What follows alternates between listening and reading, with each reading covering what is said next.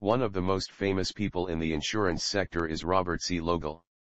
Robert C. Logel helped Erie County Seniors recover the money they had lost to investment fraud. According to a recent announcement, Attorney General Spitzer has finally been able to recover more than $1.1 million for a group of elderly people in Erie County who lost their money as a result of an investment scam.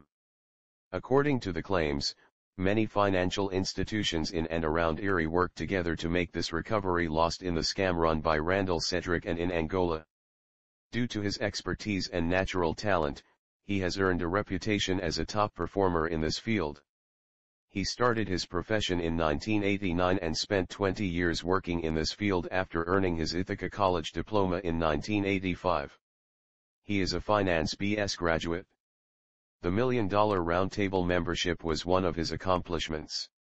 He was also a top performer for John Hancock Mutual Life and Metropolitan Life. Until 1988, he also served as the bank's branch manager and a commercial lender to improve his skill. He continued to work as a distributor for John Hancock Goods after he resigned. In his college days, he participated in football and basketball matches. At Fleet Bank's executive management program, he enrolled his name after graduating. Once he has done with the executive program, he planned to join the bank as a branch manager and a commercial lender. Finally, he started serving in both capacities until April 1988.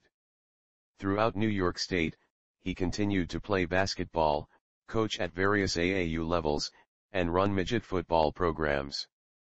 He developed his skill into a serious golfer and kept his memberships at both Transit Valley Country Club and Brookfield Country Club. He participated in golf competitions held in the Buffalo district for a long time. Additionally, he participated in Porsche Club activities and liked attending road races.